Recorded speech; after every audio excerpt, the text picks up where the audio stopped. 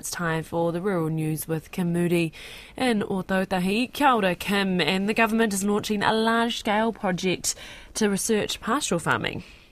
Kia ora, Māni, that's right. Agriculture Minister Damien O'Connor launched the 7-year $26 million project at Massey University this morning. Called Whenua Haumanu, the project will monitor outdoor dairy, cattle and sheep pastoral systems to investigate multiple aspects, including regenerative farming practices. Professor Danny Donaghy from Massey's School of Agriculture and Environment says they'll test things like different pasture and grazing management systems and fertiliser applications. He says the impacts of those will be measured by looking at things like nutrient loss, soil quality and animal health and welfare. There's a huge interest in regenerative farming, but there's not a lot of research in New Zealand that says do some of these practices work or do they not. There's a feeling from farmers, aren't a number of the things that we've been doing for a number of years already regenerative? So what does that all mean? How much carbon are we locking up in the soil? How do we develop these systems that have got lower footprints with less nutrient loss, more carbon locked up, good welfare outcomes for animals? So we're right at that point of wanting to explore how all these things come together. The government has committed $17.6 million to the project through the Sustainable Food and Fibre Futures Fund.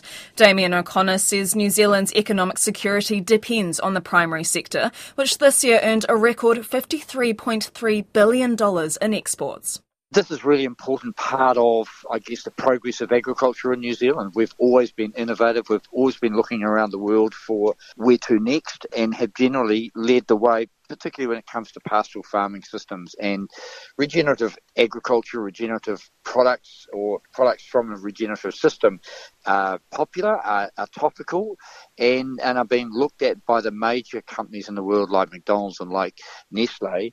So it's really important that we keep up with that global trend. Damien O'Connor.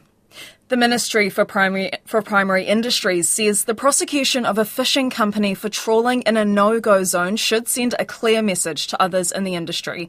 In 2018, an Immortel fishing company boat bottom-trawled in a protected area on Lord Howe Rise in the Tasman Sea west of New Zealand. The company was yesterday fined almost $60,000 in the Nelson District Court and ordered to forfeit the boat, gear and proceeds of the fish. MPI's Director of Compliance Gary Orr says it should serve as a warning. This is a professional organisation, been fishing for many, many years. You don't just go to sea and sort of guess where you can legally fish or not. There are strict rules in place. They are there for a reason. On the high seas, we have obligations in terms of our international obligations with these regional fisheries management organisations. There can be huge consequences, not just for the company, but for New Zealand when things go wrong like this. So we have to be seen to take strong action when we do detect offending.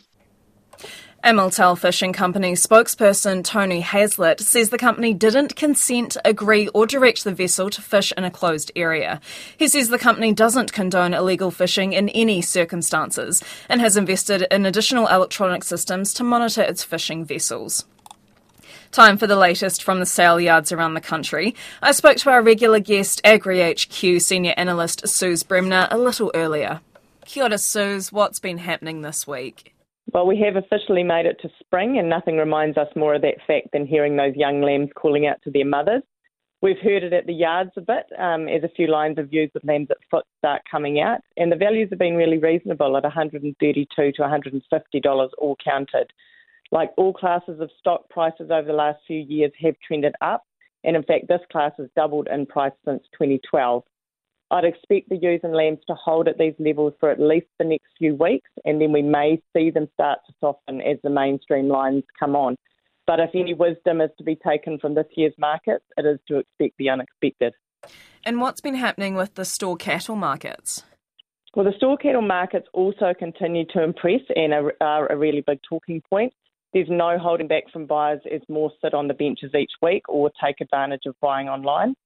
Temuka had its first big spring cattle sale and will now run weekly for the next few months. The real strength there was in the 2-year market as traditional steers averaged $3.49 a kilo and the dairy beef $3.36 a kilo.